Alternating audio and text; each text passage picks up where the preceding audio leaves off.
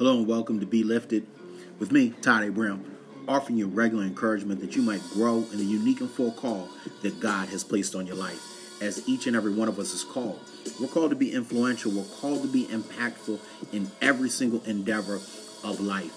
And each and every one of you who listens, who subscribes, it truly is my hope and prayer that every time that we get together, these moments are lifting you to be just a little bit better today than what you were yesterday. Let's go ahead and get into today's topic, which is entitled, A Good Voice to Hear. In Revelation chapter 4, verses 1 through 2, it says this, "And the voice I had first heard speaking to me like a trumpet said, 'Come up here, and I will show you what must take place after this.'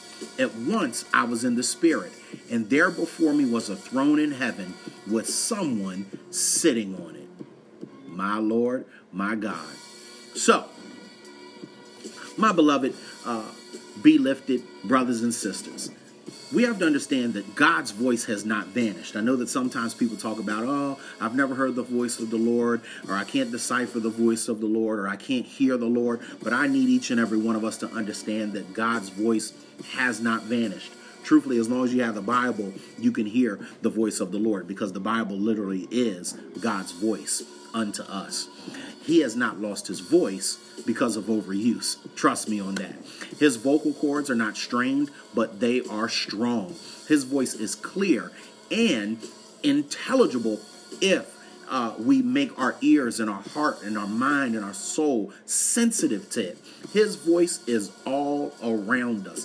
I mean, even the word itself says that nature declares the glory of the Lord. That's why his voice is strong. So listen and be in awe. His voice reminds us of his glory. I mean, John the Revelator wrote earlier in this same book of Revelation about how Jesus is standing at the door of our hearts, waiting to be invited in. Now the Lord opens the door to heaven and invites John to come in and experience him. The voice of God sounds like a trumpet. That's what the scripture says. Similar to the sound of the trumpet announcing the resurrection of the dead in Christ, as we see in 1 Thessalonians chapter 4, verse 16. The Lord is drawing John closer to his throne of grace and worship so he might reveal to his humble servant his vision of things to come. Whenever God speaks, it's in order to reveal something about himself and what he's getting ready to do, whether it's his plan, the purposes that he has for us, or his will. Worship and grace escort us into the presence of the Lord, who is ready to show us his way. That's why it's important that we listen out, my beloved Be Lifted peeps.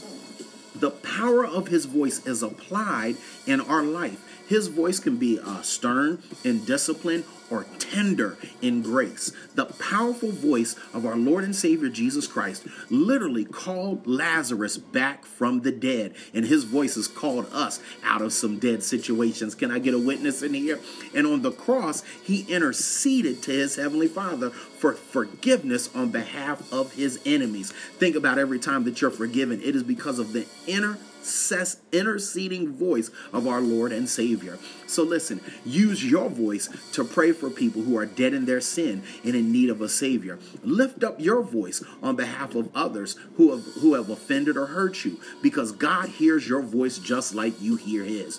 You are not a lone voice for the Lord. Another thing is, God's voice is majestic and it's regal.